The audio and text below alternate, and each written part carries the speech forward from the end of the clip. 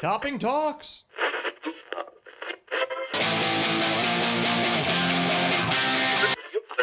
105 hours a week can't be beat.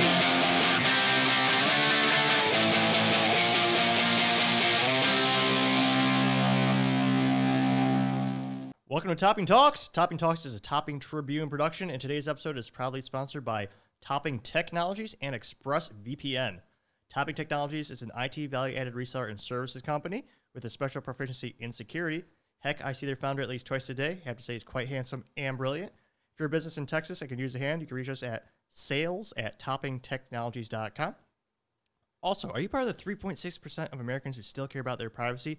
If you are, then perfect. ExpressVPN can assist. Even though 96% of stats are made up on the spot, ExpressVPN does give a 100% guarantee via their 30-day back-mind guarantee. Now, without further ado, I'm proud to say I'm interviewing my friend and territory account manager at Proofpoint, Nick Abbott. Hi, Topping. Thanks for having me on today. Thanks for coming on the show, brother. Appreciate it. Yeah, my pleasure. So I know it's been a lifetime since you're, back in the old roads of Utah. How did you first get into IT? Man, when I first went into IT, I actually had a friend who I had worked with in the past in mortgages, who had moved on to do some IT tech sales for a small company based out of Utah called Fat Pipe Networks. Yes, that's a real thing. Asked me about their branding materials. And he had mentioned that he thought I'd do well over there. So I took the leap and jumped into it. There you go. So what exactly did you do at Fat Pipe? It was a sales. I ran a territory for existing customers at the time. It was covering Chicago, Illinois, Ohio, Wisconsin at first. And that's kind of where I started. And then what is the marketing story about Fat Pipe? Oh, my goodness. So they had these boxers that you could get and read. You probably still can do this today where you go on their website and it says on the boxers, these white boxer shorts, Fat Pipe inside. And that was their marketing. That's brilliant. And people say my marketing is too crazy or outrageous. Yeah. I mean, did that get you a lot of leads, or how did that work, or did you get any positive responses, or? I had some customers that were existing that loved it. Yeah. Thought it was really funny. I've seen some negative responses to it too from bigger companies that didn't like it so much. Because they were jealous, or competitors, or the customers? No, they were partners, right? And so, yeah they didn't love it. They're just jealous they couldn't do it. Yeah, well, let's just say it went to a derivative of the Big Bell. Yeah.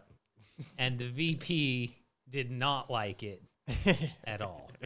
It's so sad how few people have a good sense of humor these days. Well, I mean, it was an interesting tactic, but that's where I started. There you go. And then what was the transition, or what got you interested in IT security? Well, so kind of a similar story, right? I spent about 6-7 years selling the networking side, right? So it was not security, although there's always some overlap, especially networking. Well, where we were specifically sitting. But I had a friend who had moved from where we were at over to Proofpoint, and they have an office there in Draper. And I'd trained this gentleman at Fat Pipe, and when he moved, he's like, dude, I think you should really come look at us over here. Ironically, I'd checked Proofpoint about 4 years earlier and had passed because they lowballed me so bad on an offer. I was like, no, there's no way. Really? So even the name didn't intrigue you enough to take the lower offer? No, not at the time. And frankly, the lower offer was significantly lower, so it would have been a hard jump to make. And at the time, I was really doing well there. Even though I wasn't happy at the company, the money was great.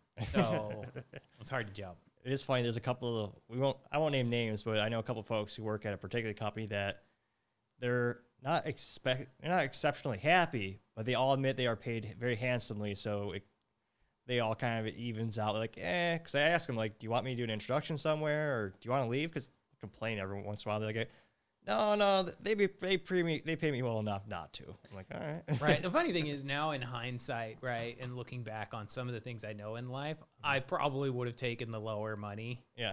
And now I probably would too if job happiness wasn't something that was being fulfilled where I'm at, right? But it is, so.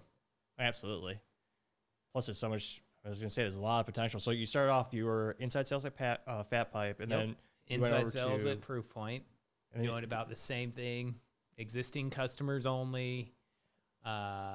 Now, full disclosure, at Fat Pipe, I did new business and existing customers, and I kind of moved around a lot. So I'd had experience doing both. Proofpoint, I came over at first and was doing just existing customers. Oh, awesome. Just like Parker. Yeah. Yep. Parker was actually on my team. Really? Yeah, we sat right across from each other. It's a small world. Yes, it is. Yes, it is. Then how many years were you in inside sales at Proofpoint? Let's see, 2 years, 2 full years. Then how did you get promoted? That's like the impossible task. Like the hardest thing in inside sales at any org, if you want to stay inside that org, to get promoted to inside sales to field is sometimes insurmountable. Yeah, they pass around a lot of statistics around that when I was making the move. I don't remember any of them. Like you said, we could make some up on the spot. Exactly. Yep. Well, so my first year, I had kind of, I'm going to say that it was a combination of effort, luck, timing, and political play.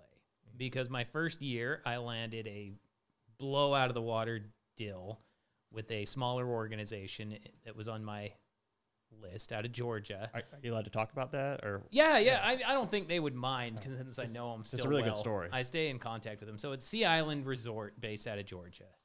And we had a record-breaking project with them where they basically bought the farm from Proofpoint. At that time, almost every single thing that we had. Oh, wow. There were a few things that they didn't because they just didn't fit their business model or had a real requirement for it. But they did a significant amount. And that deal in my first year, closing literally last minute. It was super fun and stressful. How last minute? Is it like the afternoon before the quarter ends? We're talking December 27th. I finished processing it. Oh my God. Yeah, so not just end of quarter, but like end of End year. of the fiscal year. Yeah, and we got it across the line. Yeah, so it was super last minute. Well, that earned me the potential for an award there, which was called the Wallet Share Award. And I was going up against another deal that was pretty good. It was really good too. But I won, and so I made it the stage. Now, that same year, we had a new VP of sales, Blake Saleh, who's still now our CRO, right? Oh. So not only did he invite me up on stage, after my first full year of sales, but he remembered me because of that deal. And we talked on and off and got to know him, and I continued to engage him in some of my other deals moving into the next year.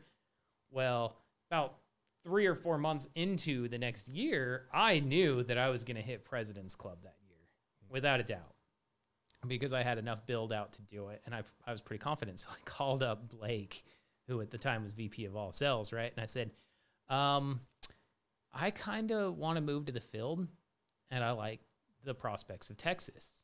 And he was like, well, obviously I'm biased to Texas because he lives in Austin. Yep. And he's like, so I want to keep some of our best people happy. You're doing well. You continue to do well. It sounds like you're set up to do well. Let me make some introductions to you. So he introduced me to our VP of South at the time, Chris Daniel, great guy, based out of Georgia, ironically, which was one of my territories I was covering. So I flew out there and met up with Chris Daniel, and we went on a couple of sales calls together. And by about the end of that day, first off, I'll go back. Our first meeting that I take Chris Daniel on, right, was with a a big hosting company that is based out of there as well. And the guy comes down into the lobby. We have to go through security and all that stuff since they're, a hosted services company. And the guy wraps me in this big old gorilla arm hug right in front of Chris Daniel, right? And we have a great meeting with the CISO, and everything goes well. So anyways, after that meeting and the other couple of meetings that I went on with Chris Daniel, he's like, well, I'm going to tell you right now, you do better than most of my field reps do right now. So you've got what it takes. I think there's just a few things that maybe you could work out as far as being in the field. But let me make you some introductions into everybody in my org, and we'll see what's available for you. That's astronomical. You're that good right off the bat. I've been in front of customers for a long time, man. Yeah. It's not like this was my first... Not your first face-to-facing. No. I mean, I'd done it at Fat Pipe. They already had me kind of doing some of that at Proofpoint as well. And I've been in sales for quite a while, frankly. And I knew what I was doing for the most part. And these the customers that I chose, this is why it's not all luck, were very catered to people that I knew I could get in front of and make a good impression too. Good idea. So it was a little bit of a political play, quite frankly, too, right? So yeah, it went really, really well. And then I started meeting all the directors of the different organizations from Georgia all the way here to Texas, interviewed with multiple different ones, and kind of had my pick of the litter of where I wanted to go. Had a couple of different offers, but there was a head spot that was opening up in Texas, and that's what I really wanted. And I really liked the then director of North Texas, which was Michael Blair. So I fell in love with him. I fell in love with the idea of Texas, which I already wanted. And everything lined up that he finally got to a position where he could make me the offer, and he did. And then what made you want to move to Texas? It's a combination of many things. Texas is similar to Utah in the sense of politically they're not that far off. It doesn't have snow, and that's most of the time.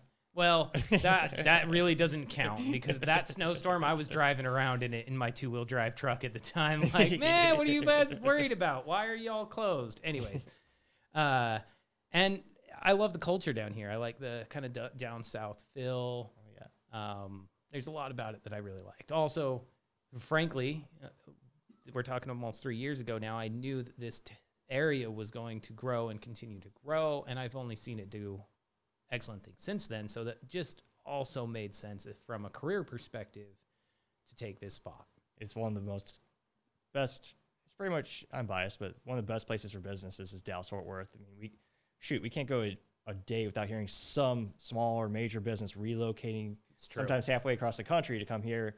And the only instance I've ever heard of a business leaving DFW was Exxon moving back to Houston with their global headquarters, which a lot of the executives are already in Houston because that's the oil industry, headquarters.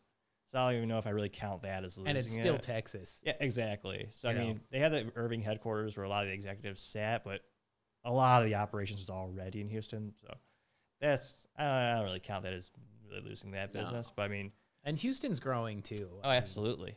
There's a lot going on down in that area, so it doesn't surprise me at all. Oh yeah, I mean, shoot, I'm surprised it was in North Dallas for that long, honestly. Right? Yeah, or well, not North Dallas. I guess you'd call that Dallas if it's in Irving. Yeah, no, that's true.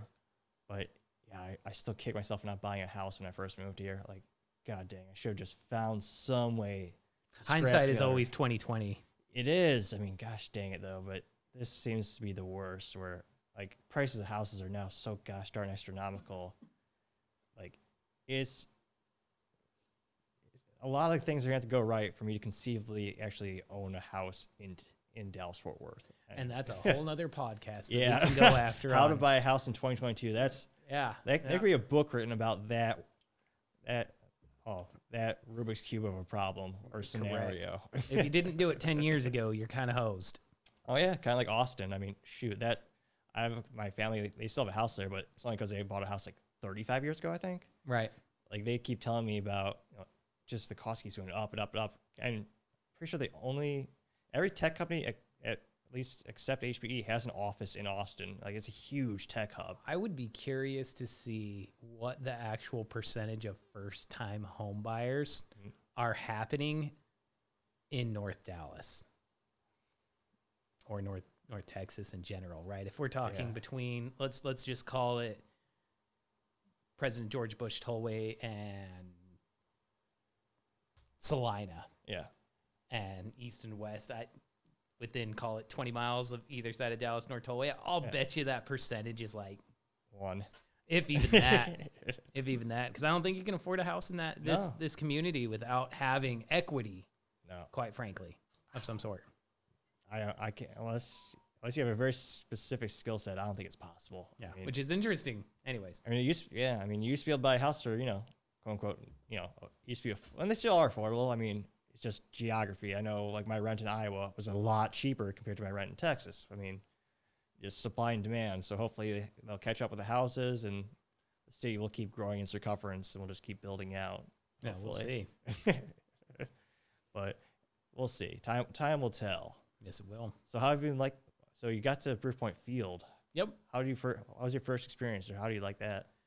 Field was about the same as what I expected. I mean, I was already used to kind of meeting customers again face to face. I enjoyed it quite a bit. Instantly started getting into my deals and into my clients. I will say that the deals are slower than what I was used to in a smaller company, right, or in smaller size organizations and accounts. But the general feel and what my goal was in all of those has always been the same, right? It's finding the right people, the right problems, and aligning those with what we have to offer to fix those problems. I mean, that doesn't change anywhere you go. True. But yeah, the deal sizes do take a little bit longer sometimes. Yeah.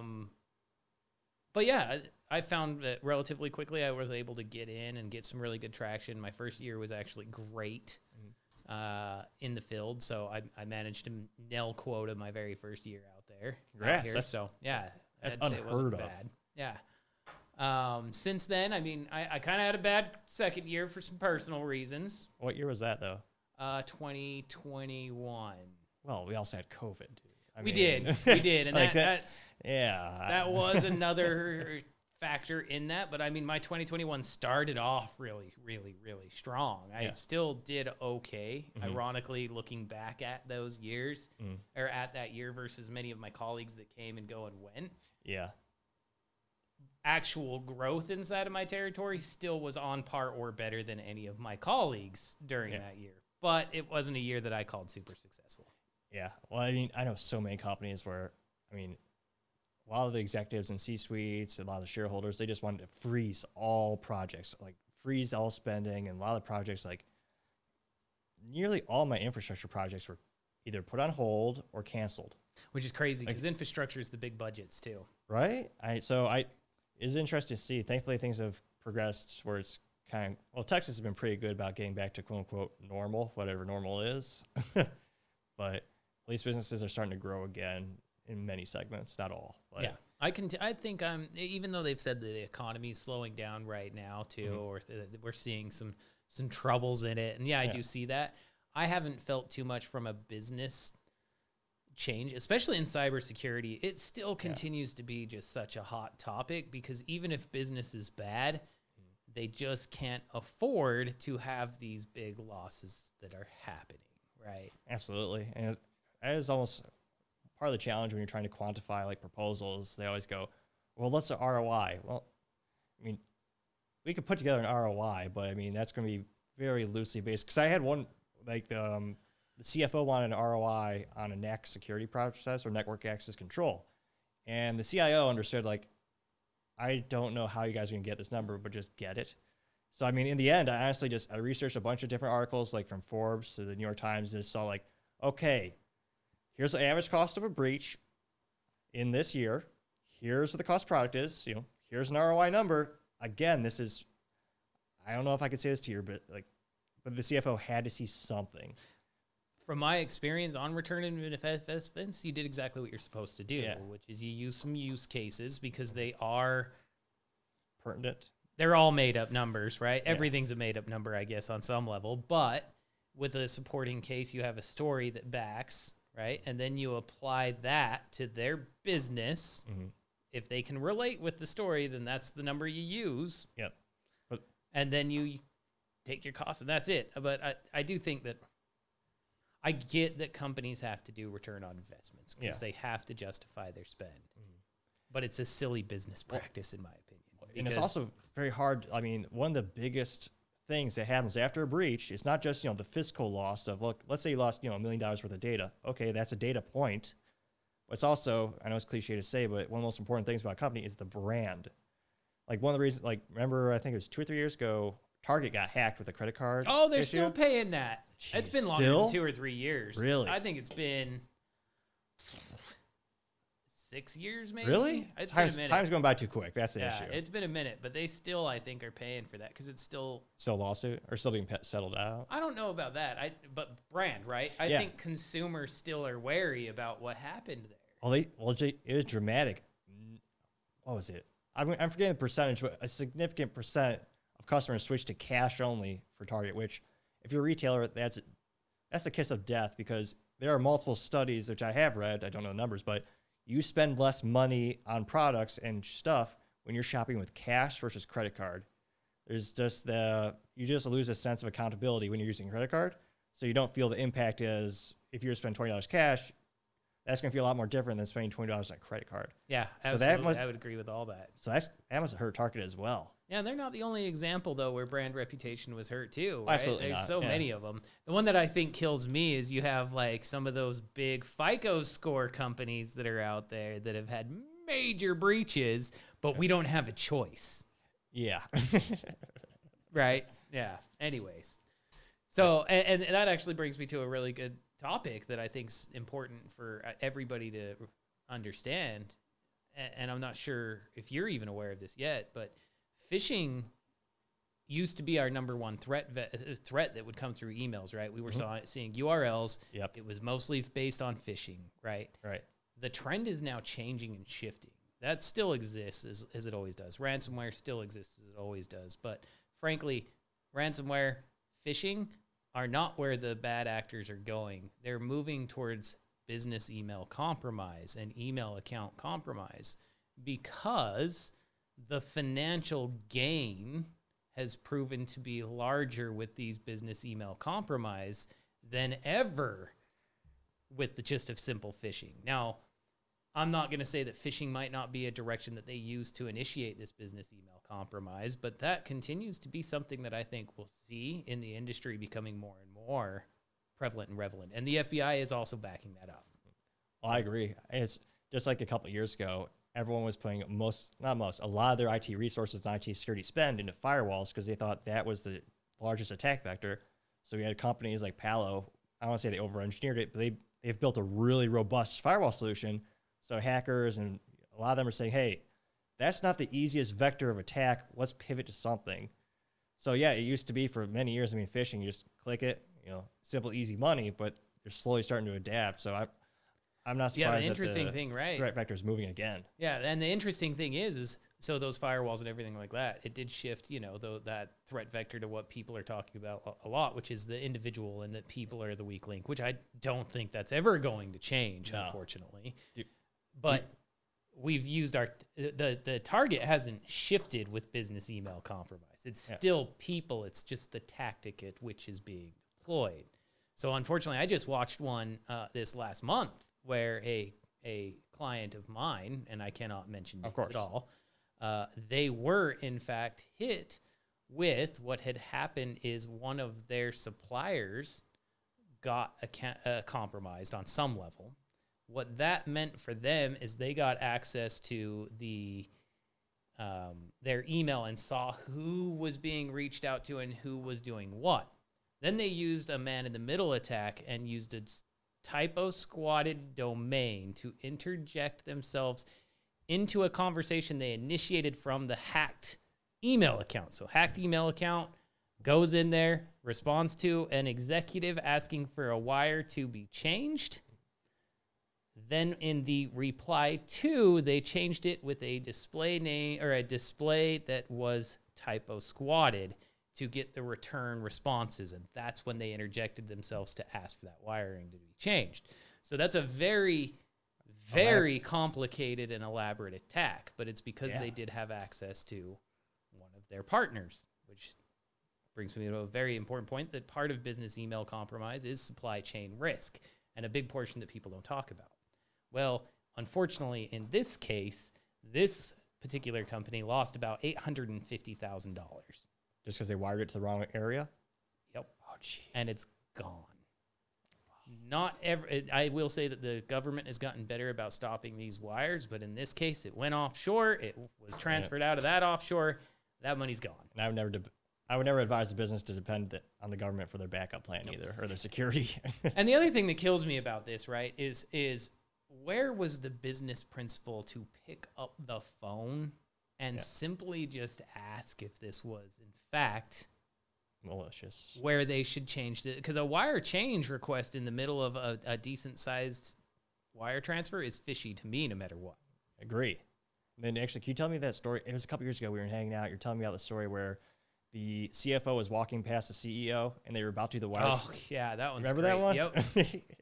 That's one of my favorite security stories. Yeah, so that was a very different type of attack, not too far off, right? But in this particular case, they did get the credentials of the executive admin for a particular company. And because that executive admin had calendar rights and email rights even for the CEO, when the hacker or the attacker, the bad guy, however you want to call him, was in that account, they saw this meeting coming up that was part of a business buyout possible, right? Saw that the CEO was in that meeting, sent an email on his behalf from the executive admin, looked like it came right from the CEO to the CFO, asking him to send the wire that the deal was done, and he was finishing up his meeting. Well, the CFO takes those wiring instructions, that meeting ends or whatever, and they just happen to be crossing in the hallway, and he's like, hey, I got the wire instructions right here. I'm walking it to finance right now to send that out so that we can get this done. And the CEO said to him, what wire? And that is literally the only thing in this particular process that saved them hundreds of thousands of dollars. And in this particular case, I think we sorted it back down to the only way they could have prevented and stopped this particular threat was probably understanding from the executive admin side on what links are malicious or not. Yeah, or having URL rewrite. Yeah, well, the URL rewrite may or may not have stopped it, right? Because there's always this point of unknown with URLs that I think is another thing that businesses need to start recognizing is that the URL landscape is not what it was a couple of years ago either. True. Many of these URLs that are being delivered now are being hosted on trusted sites and domains, i.e. Google Docs, i.e. SharePoint, OneDrive, etc. And then inside of that, there's a hosted document that then has a link to a phishing site. And that is a very complicated kill chain to actually walk through and understand for any type of technology. And then weren't you telling me that most of SharePoint is malicious? Or what website were you saying where? OneDrive and SharePoint. Something like 67% of the files being shared right now inside of Microsoft are, in fact, malicious. That's astronomical. Between SharePoint and OneDrive. Yep. That's so much. Yeah. Another interesting one that I'm seeing when we're talking about business email compromise is I'm seeing another rise in delivery sources for application traffic or direct-to-consumer traffic, i.e. the MailJets, the MailChimps. Some of the SendGrid is another big one that companies are using, being used with malicious intent. And the reason that they're doing that is twofold. First off, SendGrid doesn't care if your stuff is malicious or not. They're not in the business of checking for viruses. They are in the business of delivering mail. Are they not headquartered in the U.S.? Doesn't matter. Not their monkey, not their circus. Because a lot of them will shut you down. Well, if you get too many strikes. Every single SendGrid account has a different IP address, I think, associated with the account that's doing the sending, right? They have their unique things. It'd be the same thing as like a Proofpoint cluster is set up differently for each customer, right? Right. A SendGrid account is probably set up for each customer. Right. So although it's coming from SendGrid and they know that that's their range of IPs, it's also not the receiver's not going to blacklist all of SendGrid for when one company sends out all this stuff. As you were saying. Yeah, it's not a manageable tactic to use, right? So they're using these because they can deliver those mail, and then they also get tracking information, for example, on that sent mail. That's a very powerful tool in the hands of a hacker as well. Because they know who's susceptible to opening those random emails and who's susceptible to clicking it, I'm guessing. Yep. Yeah. And also if the mail address even possibly exists or not, right? If we get no interactions, we can move to the next target. Anyway, so yeah, I see that as being just another area where we're going to see more business email compromise, especially when you're talking about application traffic, right? Stuff that is being done by a machine that we're hoping is fine. But what happens when something happens to that machine, or what happens when something happens to your partner in that communication? Just some provocative thoughts to think about. Well, you can trust machines. They've never gone bad on us. No, never. Yeah, there's no movies about that. No. Anyways. And then how do you think the IT threat landscape is going to continue to evolve over the next 24 months? Or Man, that's a tough question. I mean, I do see this business email compromise becoming a bigger problem.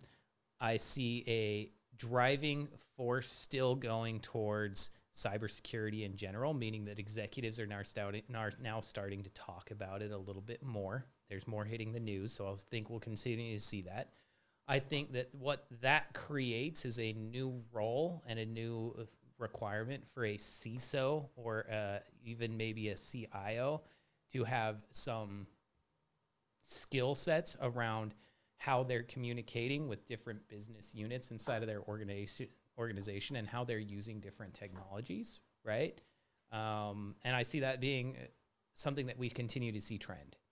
So that communication factor is going to be really, really important.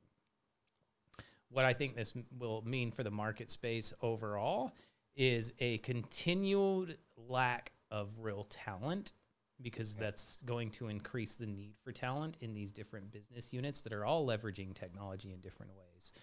And unfortunately, one of those main ways that they do is email and cloud-based. And those are two very open areas for problems. Yes, they're scalable and companies are continuing to use them, but I think we're going to see a problem. I think there's a couple of other moves and plays that are happening that I think are very interesting. Microsoft just did a large increase in their request for their renewals for for all of their licensing models, and I think that's going to create some pressure for a lot of these companies on what they're going to do from a security perspective, as well as a collaboration perspective. I've seen that, I believe it was Google just purchased Mandiant, which I think is an interesting services-driven approach that we haven't seen Google do. So I'm curious what we're going to see them start to do to increase their footprint against the gorilla or the elephant in the room, Microsoft, with their collaboration tools. They continue to do really well in the gov ed sector, which I think is also a threat to Microsoft's footprint. So I think we're going to see maybe some fluxes there. That'd be interesting. I know Google, they have enough resources. They could do anything they want, but they also kind of notorious for abandoning projects. Like I remember, what was it, 4 or 5 years ago, they had Google Fiber. And they're really confident about rolling that everywhere. And then they're like, we don't want to become an ISP. Yeah, because they have enough money they can throw at something like that and decide that they're outie. Exactly. Yeah. It'll be interesting to see if they bolster that security and try to compete with Microsoft, especially in the public sector. We will see. I don't know. I really don't know. But I mean, it's not the first or the last time that we've seen companies go after Microsoft as being the elephant, and then Microsoft also continuing to win. True. So I think they won the notorious or the infamous, $10 billion Jedi project for the Pentagon private cloud.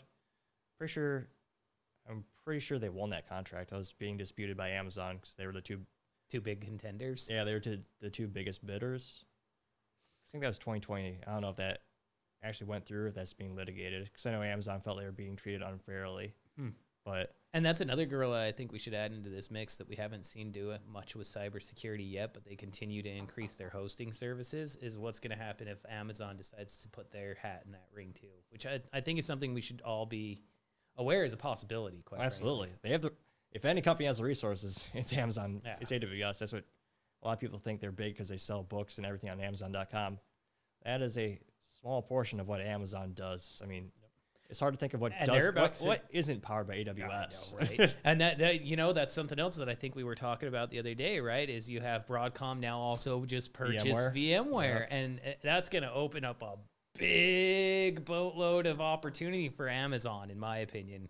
Well, people don't want to pay a month-to-month subscription. I know that much. I mean, I think Microsoft's going to come out ahead in terms of Azure subscriptions are going to go up, and as well as their hypervisor, and then Nutanix they'll probably do pretty well. But I know a lot of folks who are on VMware, and they know the month-to-month subscription is coming, and no one is excited for that business plan. We'll see what Broadcom does with that business. I can tell you what we saw from Proofpoint when they got gobbled up Symantec, right, was a lot of very unhappy customers. Yes. That were already unhappy with Symantec, and now they're just pissed. I'll research like a couple, Fortune 100 and all of those domains on mxtracker.com. I'll be like, who's still on Symantec? And I think it was last week, and it's like Ford. That's the only one. Like everyone else is using Proofpoint. Ford doesn't really surprise me though, because Broadcom's purchase of Symantec said that they would focus on their strategics, and Ford's probably one of their strategics, so they're probably servicing Ford very, very well. True. But Could it be done for less maybe somewhere else? Oh, Could it be done more effectively somewhere else? Probably, but it's funny if you do. there's always that partnership, and they probably feel like they're all in bed together. True. But a spoiler alert for the listeners out there, if you go to mxtooltracker.com and search any other automotive company, just take toyota.com and you'll see most of them use Proofpoint. Anyways, that's not up to me to say, but that is public information. I was about to say, anyone can use that website. It's a free website. It's very fun. Yeah.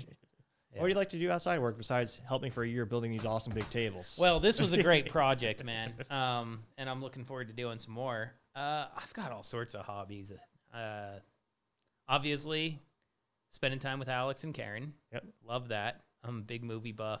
I like to game when I can finally make the time to do it. My dogs are super important to me, as you know.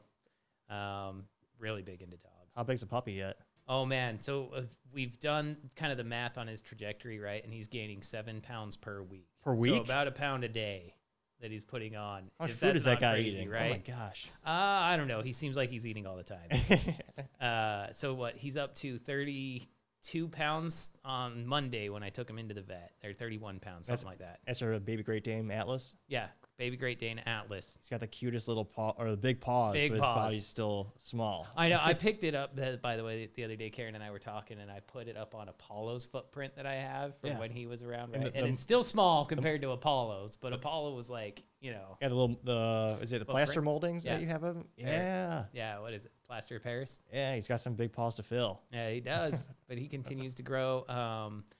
I like anything outdoors. RC cars I like. Oh, yeah, when I get a chance to do them. So yeah, I've got lots of hobbies, man. Shooting, obviously. Yeah. You think you can get the new Slasher Traxxas? They'll go 88 miles an hour as a truck. I don't even know yet. I don't even know. It's blistering. I still got to get my gas one up and moving again since it's still got a burnout clutch. Oh, that's true.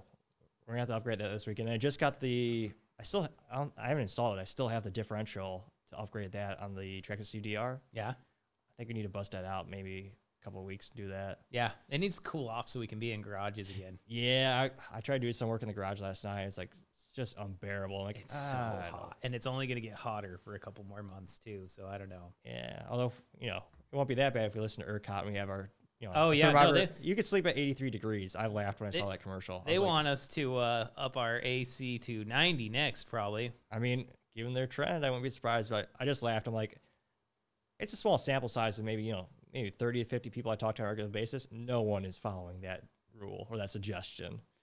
It's ridiculous. No. I'd seen a meme the other day that made me laugh, and it was turning the AC down to like 65, and it's like, I'm the ERCOT now. Yeah. It's like, it's my house.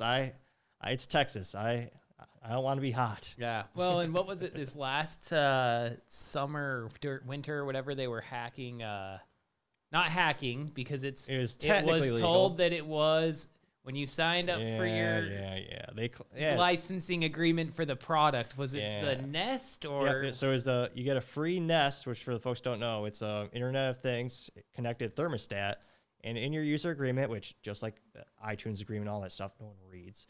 They are allowed to adjust your thermometer when they see fit, during peak hours. But yeah, as soon as I read that, I'm like, I'm glad I have the old-fashioned Mercury piece of junk at the apartment that I used to rent. And this one, I think we should all go back to the analog dial. Yeah, that's what I had. You can hear it click. Yeah, if you open that up, there's like a Mercury little capsule inside that helps all that stay in touch. But yeah, I read that. I'm like, well, it's not technically hacking, but it pissed off a lot of consumers because, of course, they didn't read it. But no. I mean, if they're trying to maintain, so for folks don't know, ERCOT, the big Texas conglomerate, kind of governs the electric grid. They were altering people's thermometers to try to offset so there wouldn't be any outages. That's kind of their theory of why they were doing that. Which I guess it does make sense because the outages aren't great either. But how about you just get your poop in a group and stop letting the grid be so unreliable? Yes, and just make it a little bit more robust. Yeah. One of these days, I'm just going to build my own Texas ranch where I just have a farm of windmills and solar panels, just enough square footage where that makes sense, and I can actually just be off the grid and not worry about electric bills ever again. There you go. That sounds like the life right there. Exactly, right? Yeah. Well, I know you got to get going. Thanks for coming on the podcast, brother. Appreciate it. Hey, thanks for having me, man. It was great. Thanks, man. Thanks so much for listening. Everyone, don't forget to like, subscribe, comment, tell your friends, tell your enemies, heck, tell anyone. Thanks for listening. Y'all stay safe. Have a great day.